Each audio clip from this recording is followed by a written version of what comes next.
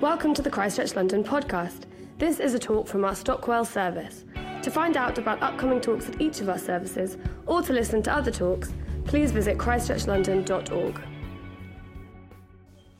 Gorgeous to be with you today. Lovely to see you. Hello to those of you that I've not met before.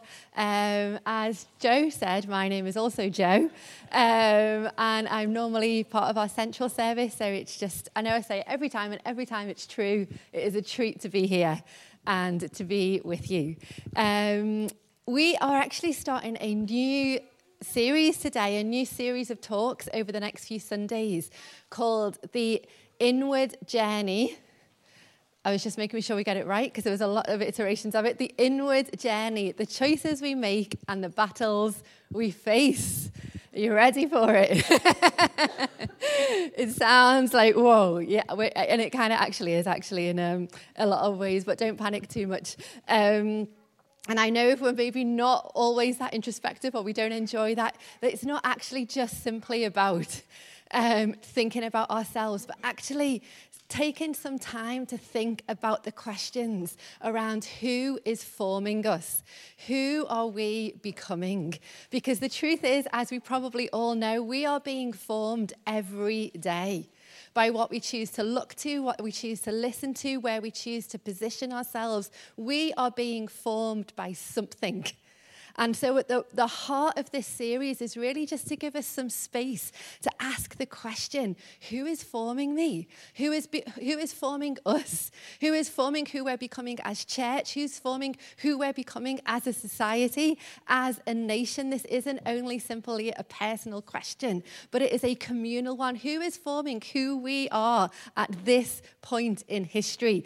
And what are some of the battles that we will face amongst that? And what are some of the choices that we will make in the midst of those battles? Because the truth is, if we are followers of Jesus, and as always, before we go any further, everyone is invited to know him. If you are here this morning because you don't know him, you're finding out, you're curious, maybe you don't like him, but you found yourself here anyway, whatever it may be, you're just welcome. Like, you're welcome to be here. And I hope that as we kind of go through this series, this will actually be a really helpful few weeks into understanding what we are invited into, what each of us are invited into as followers of Jesus. Because it's only when we think about these questions that we can actually understand all that he has for us. We can actually know his empowering. We can know his presence in the midst of these places within ourselves that overflow into the lives that we are living. So over the next few weeks, we're going to be thinking of the battle from cynicism to faith, from lies to truth, from condemnation to forgiveness, from distraction to devotion, from self-sufficiency to belonging, from despair to hope. There we go. Just some small things that we are going to be giving our attention to. And really, this has kind of also come out of a few of us. It's like a lot of us were at the church retreat last summer, which is a weekend away that we go on every year as a church. And there's been this sense, I guess, for a long time. And also at the retreat last year, there was someone just really had this sense that God was inviting us to take off the grave clothes that might keep us from the life that he has for us. And this has kind of come from that. Actually, if this is what God is kind of nudging us and urging us towards, what does that actually look like? What does that mean? What does it mean to let go of the things that don't fit us anymore? The things that we're not supposed to be wearing? If I was to invite you, say, hey, do you want to come climb a mountain this weekend? And you're like, yeah, amazing. And you rocked up with a big wheeler case. I'd be like, I think we need to have a little chat about how this is going to work. There's no way that is going to get up the mountain. We might need to look at what you've brought, what you've packed, and we'd probably slim it down and we'd take what we need. And there's some element, in a sense, that's what's like internally. Actually, what am I carrying around that isn't fit for the journey that I'm on? That actually I need to pay attention to. I need to have a bit of a rummage around and see I don't need this. I don't need to keep going round in circles facing these same same battles, but sometimes God can meet us in a moment, and sometimes it might be actually to say, will someone help me take this off? Will someone help me lose this? And we have the Steps course, we have other courses here at church. There's conversations with friends that can just help us in those processes. So we are with Mary and Martha today as we delve into their story and we consider the shift from distraction to devotion. So this is what it says in Luke chapter 10. As Jesus and his disciples were on their way, he came to a village where a woman named Martha opened her home to him. She had a sister called Mary who also sat at the Lord's feet, listening to what he said. But Martha was distracted by all the preparations that had to be made. She came to him and she asked, "Lord, don't you care that my sister has left me to do the work by myself? Tell her to help me." "Martha, Martha," the Lord answered.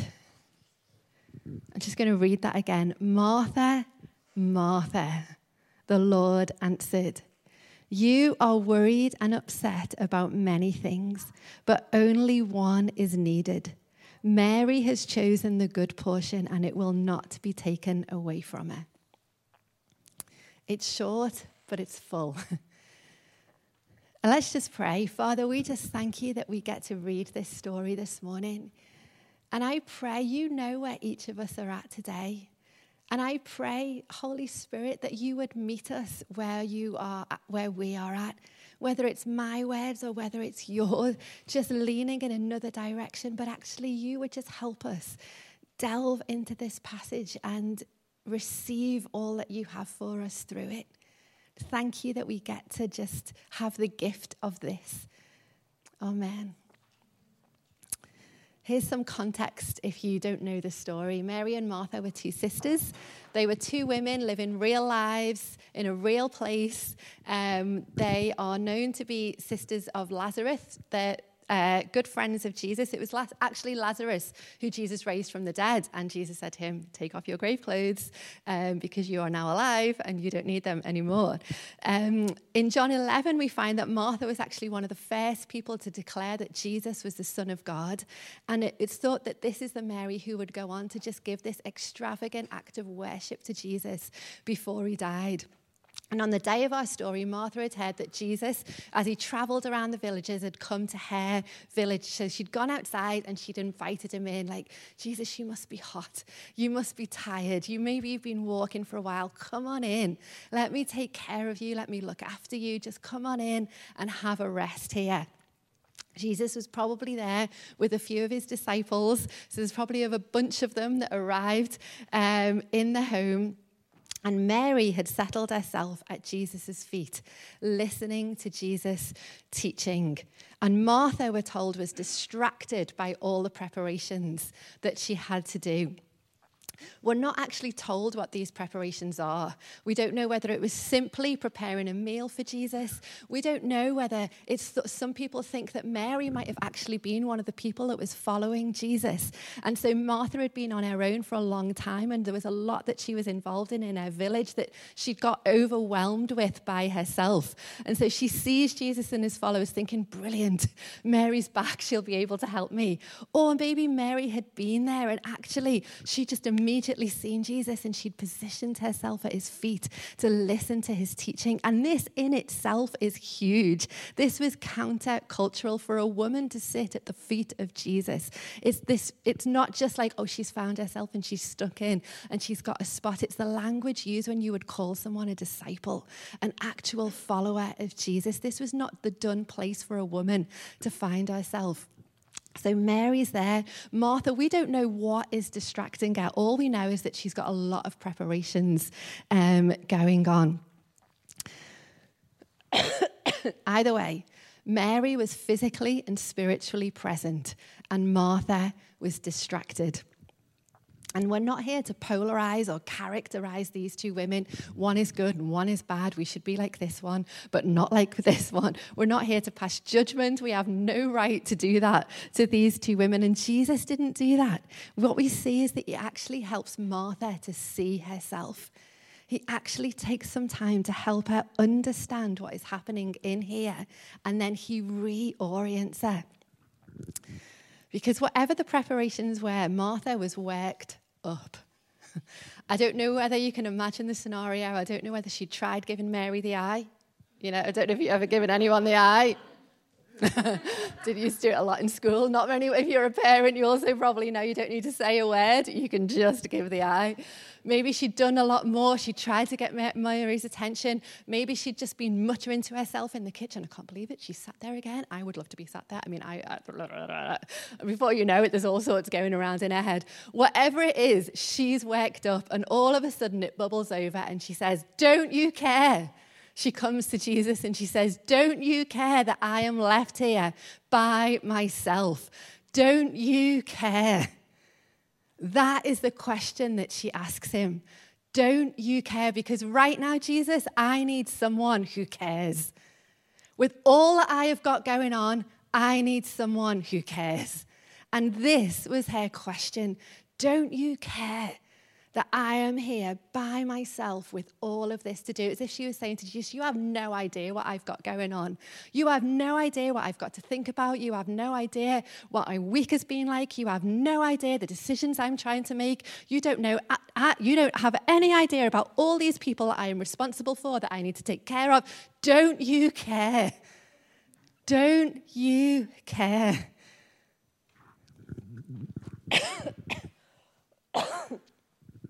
In her distraction, the frustration, the loneliness, the doubt, the pain, it all just spilled over into this question.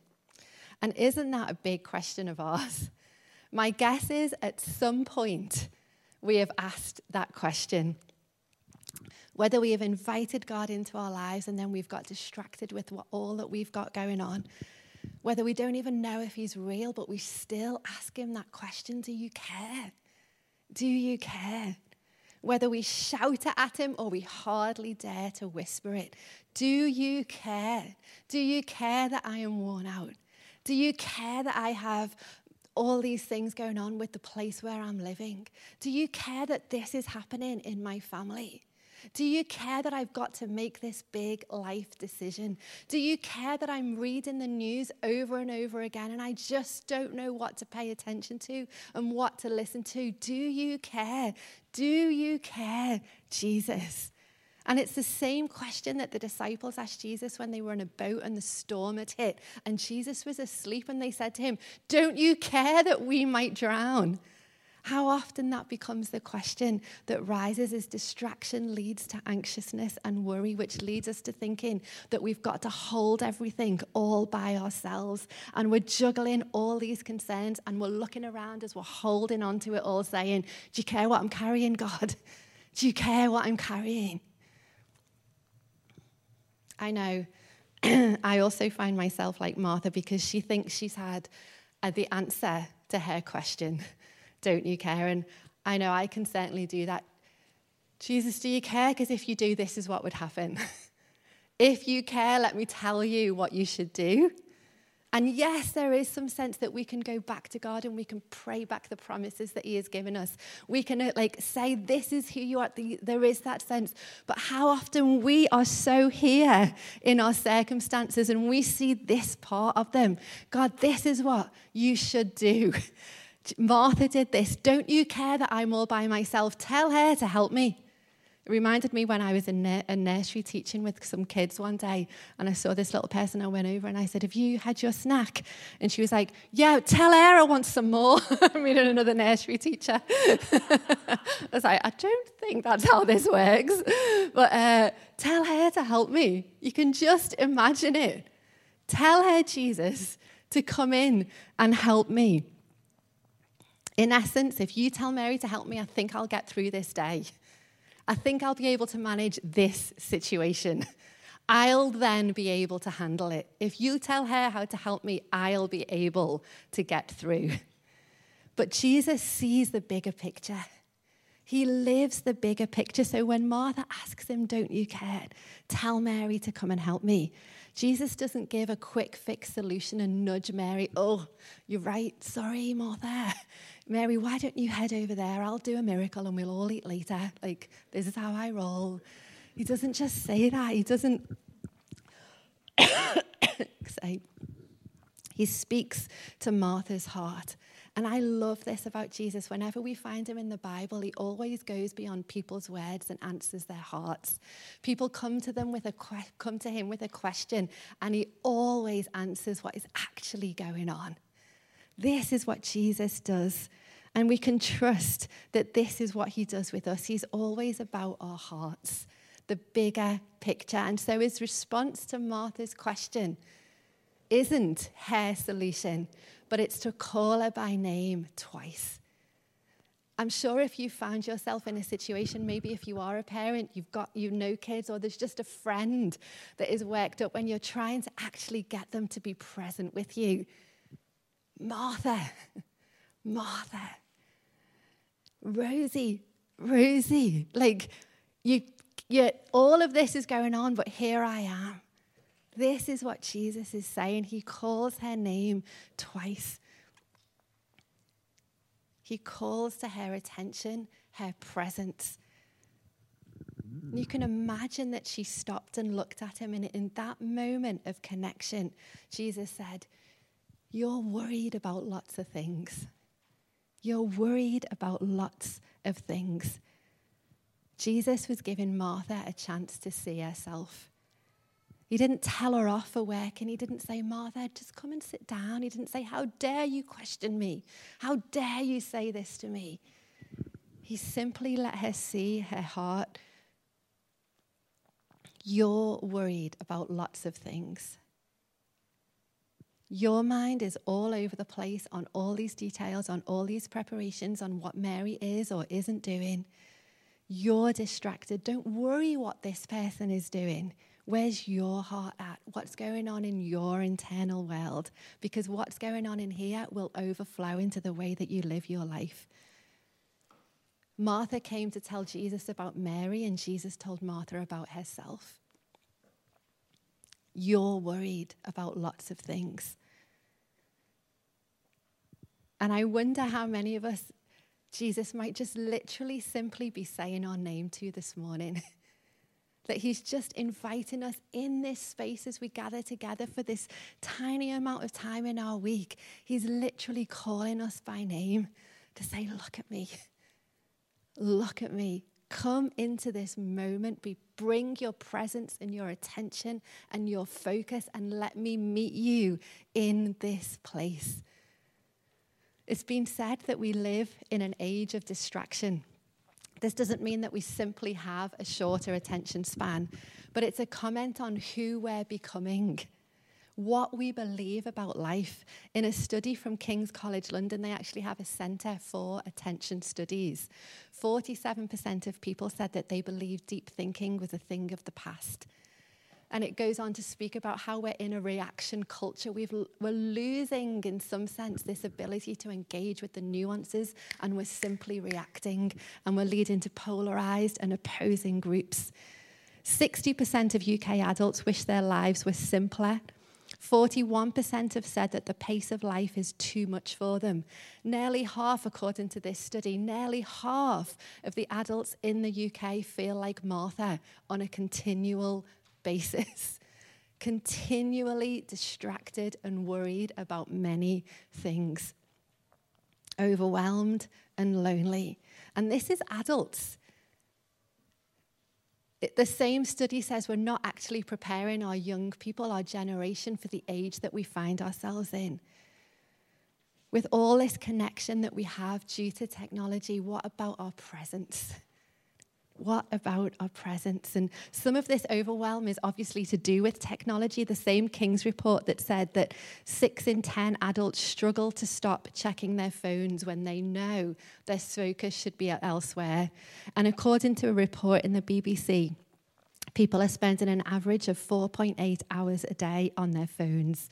That's nearly a quarter of our waking lives on our phones. And some of us may be doing great things on our phone. We've had incredible advances because of technology.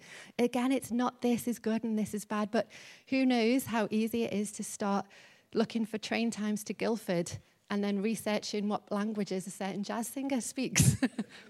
It's my latest search yesterday. Who has ever gone down that track? Just go back to your Google questions. I did mine, and I was like, oh my gosh, why do I even need to know these things? And half an hour of my life is just gone. Brilliant. Good for him. He speaks all those languages. Great. How has that actually helped me? And this isn't simply out there. This is us. This is the church. This is, I guess, if you're anything like me, you can identify with this. Mark Sayers, who I know many of us will have heard of, he has a podcast and a few books, and it's just a really helpful thinker on putting language around what is going on in our generation and our culture at the moment. And I heard him say this in a talk recently. This moment in history promises freedom and exploration and creativity, but we're just being mined for our attention. Cell phones, social media, and increasingly even facial recognition in stores is all mining how we act, how we move, what we do, and it's stealing our attention. We're being studied, and our attention has become a commodity in the world. And I called this talk The Price for Our Attention. Because I guess we get to ask ourselves, our attention is being fought over. And what is the price that we are willing to pay? What is the cost that we are willing to pay for our attention? Our attention is the act or the power of fixing our mind, fixing our presence, fixing our gaze on something and leaving other things, choosing to leave other things. We have the power of our attention. We have been gifted that by God. We hold the power to decide where our attention goes. Technology isn't going away. And as I said, it's not that it's bad. It's brought some amazing creativity, some incredible things that we've able to do. But the question is, how is it forming us? How am I being formed? How do I live in this generation? There are some really helpful books. I know there's helpful books. We've just had an online session for kids, mental well-being for kids in an online world that you can watch in church. Live No Lies is a really helpful book. There's a Tim Keller book on families and technology that a lot of people I know with families have found really helpful. There's some really helpful resources out there, but there's also something about just stopping and asking ourselves the question and then working out what we do from there. We're not just jumping, but we're actually thinking, who am I becoming? What is forming me? I imagine a deep breath came from Martha when Jesus spoke her name. Imagine that moment when someone gives us permission to stop. We don't know, as I said, exactly what she was worried about, but it mattered to Jesus. It matters to him what we are giving our attention to. It matters to him.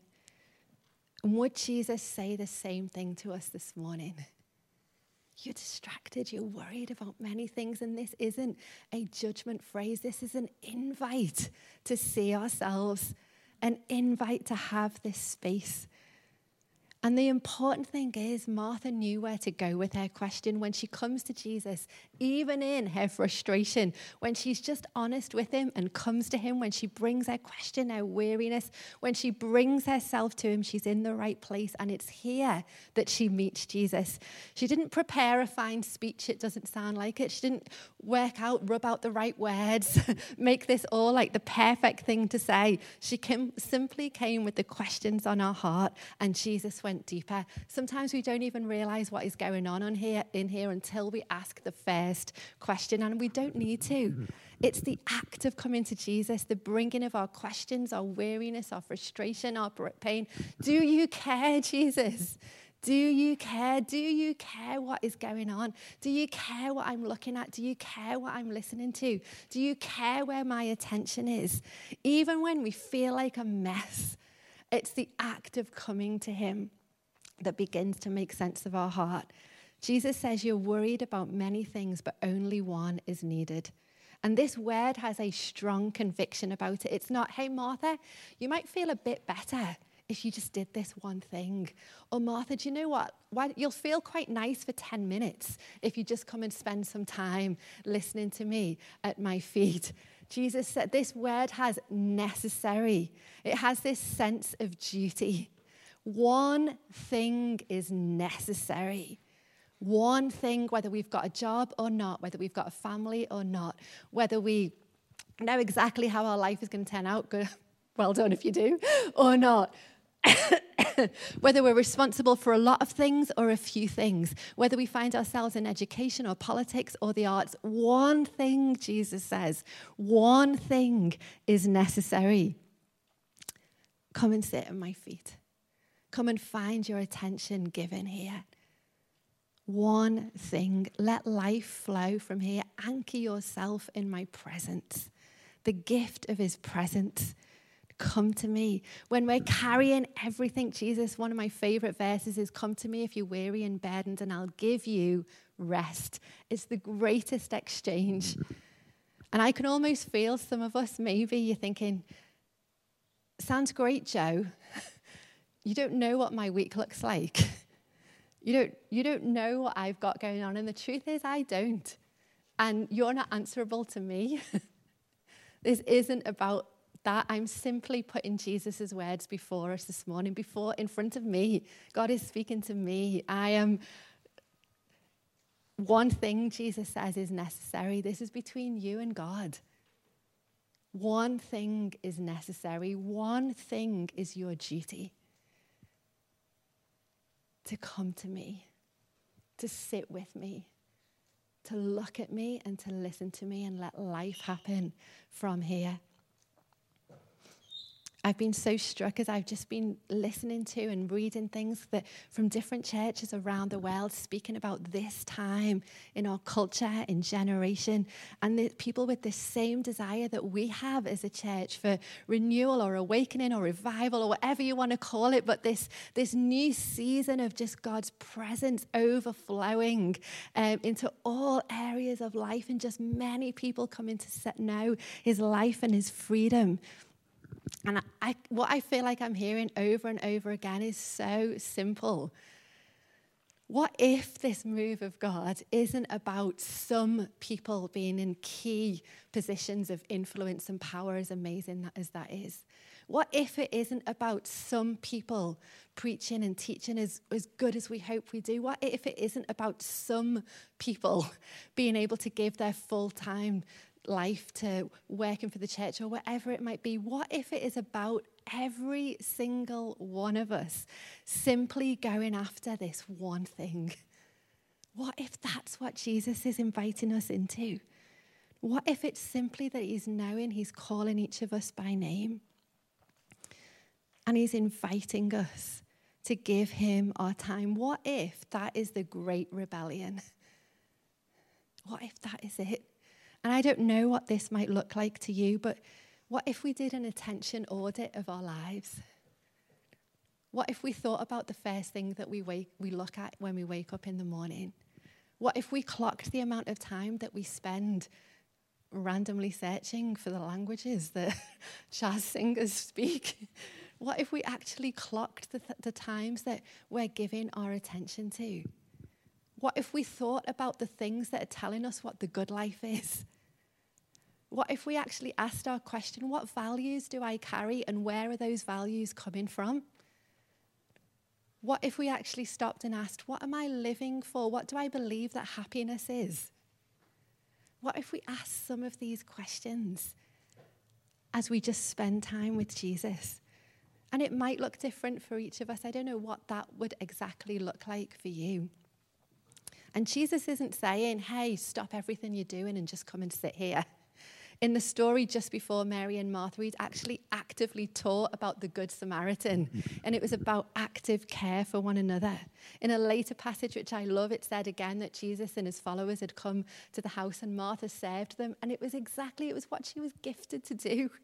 But it's about where it's coming from. We're meant to be in the nitty-gritty of life, the rawness of life. We're meant to cook dinner for friends, enjoy creativity, embrace all these gorgeous things. But when we become so absorbed in our circumstances and we lose sight and lose the ear of the one that we're living for, who are we becoming? Romans 12 says, don't conform to the pattern of this world, but be transformed by the renewing of your mind. And then you will be able to see what God is up to, basically. Then you will be able to know what he is about. To be conformed is to be shaped in the form of others. To be transformed is actually to move from and move across. So we actually get to embody the presence of Jesus, as Hannah so amazingly taught about last week. If this one thing we have as a follower of Jesus, we have a calling. This is our one thing. And if you are thinking about following him, whenever I think about this is the greatest thing that we can give our lives to. I 100% believe it. To actually make this the first and foremost thing, that whatever else we do, my calling in life is to make sure my attention is on him, to look to him, to listen to him. The word calling is used in legal terms. Once a barrister's completed their training, they're called to the bar, and a ceremony takes place, like the courts of justice, and then they're able to have the title of barrister. And it's the same. We're given this passage in Corinthians that says, you've been called into fellowship with Jesus Christ, which means that we actually it's that same element. Each of us have been called, given this sense of being a follower of Jesus, this incredible partnership. I'm going to finish here. Jesus says Mary has chosen, and what she has chosen will not be taken away from her. We can trust his heart. And I would simply invite us this week to maybe just go away and reflect on some of these questions that Jesus is inviting us to reflect upon. To actually think, what if I orientated my life around attention on him and his ways, on his word, on actually doing this together? If you think, I don't know what to do, chat to someone. Go join a Connect group, talk about it. I was really I just really want to pray. I was just before Easter, I was like, I think I just need to start praying every morning. And I knew probably if I did it myself, I'd set my alarm clock and I'd turn it off again. So I just invited people, hey, who wants to join me on Zoom to pray every morning at 7? There's ways that we can navigate this together. And it's not about that, but it's about actually having the conversations to say, am I going to be awake to what God is doing in this season? Am I going to move from distraction to devotion so that I can see and I can hear and I can give my all? Our seemingly little decisions every day become the path of our life. You've probably heard this example, but a ship, when setting the course of its journey, is here and it's heading here. And if it goes off course by 1 degree one day, it's not that tricky to get back. But if it goes 1 degree the next day, 1 degree the next day, 1 degree the next day, 1 degree the next day, it's soon at a completely different angle. And after the first mile, it will be 46 feet off course. After 100 miles, nearly a mile off course. And after 1,000 miles, the ship is nearly 9 miles off course. And so we can go on. And sometimes it's just stopping and thinking, if Jesus is the one I'm after, where am I oriented to? What is happening? And this is an invite. And I would just love the band to come back. Thanks, Gorge. And as we go on to worship, we're going to sing. And I would just invite you to just, if you feel like Martha this morning, just bring it to Jesus. Just tell him what's on your heart. Just allow him to meet you in that space. And if you want to take some of these questions as an invite to actually go away with and just mull over and think, okay, God, I want to give you my devotion. Father, we just thank you that you have invited us into this. This is the adventure that you have invited us to live on. We have no idea what can come when we give you our devotion. This isn't about simply a tick box exercise, but this is about reorienting our lives around your plans and your purposes. This is about lifting our eyes to see beyond the circumstances that we can see. This is about being empowered by your Holy Spirit so that as your church, we can stand in this generation and say, we know one who cares. We know one who cares and he comes alongside us to give us rest, to instill hope, to awaken us to the life that goes beyond this one that we can see. We know there is a time coming when all will be made new. We don't exactly know what that is going to look like, but Jesus, I want to thank you that you have said that your presence will never be taken from us. Father, I pray, Holy Spirit, you are our helper. I pray that you would help us make this the one thing that we give our lives to, that everything will flow from this place of having our hearts anchored in your presence. Would you help us to have good conversations? Would you help us to cheer and spur one another on? Would you help us to reorient our lives as a service, as a church, around the presence of God? In your name, amen.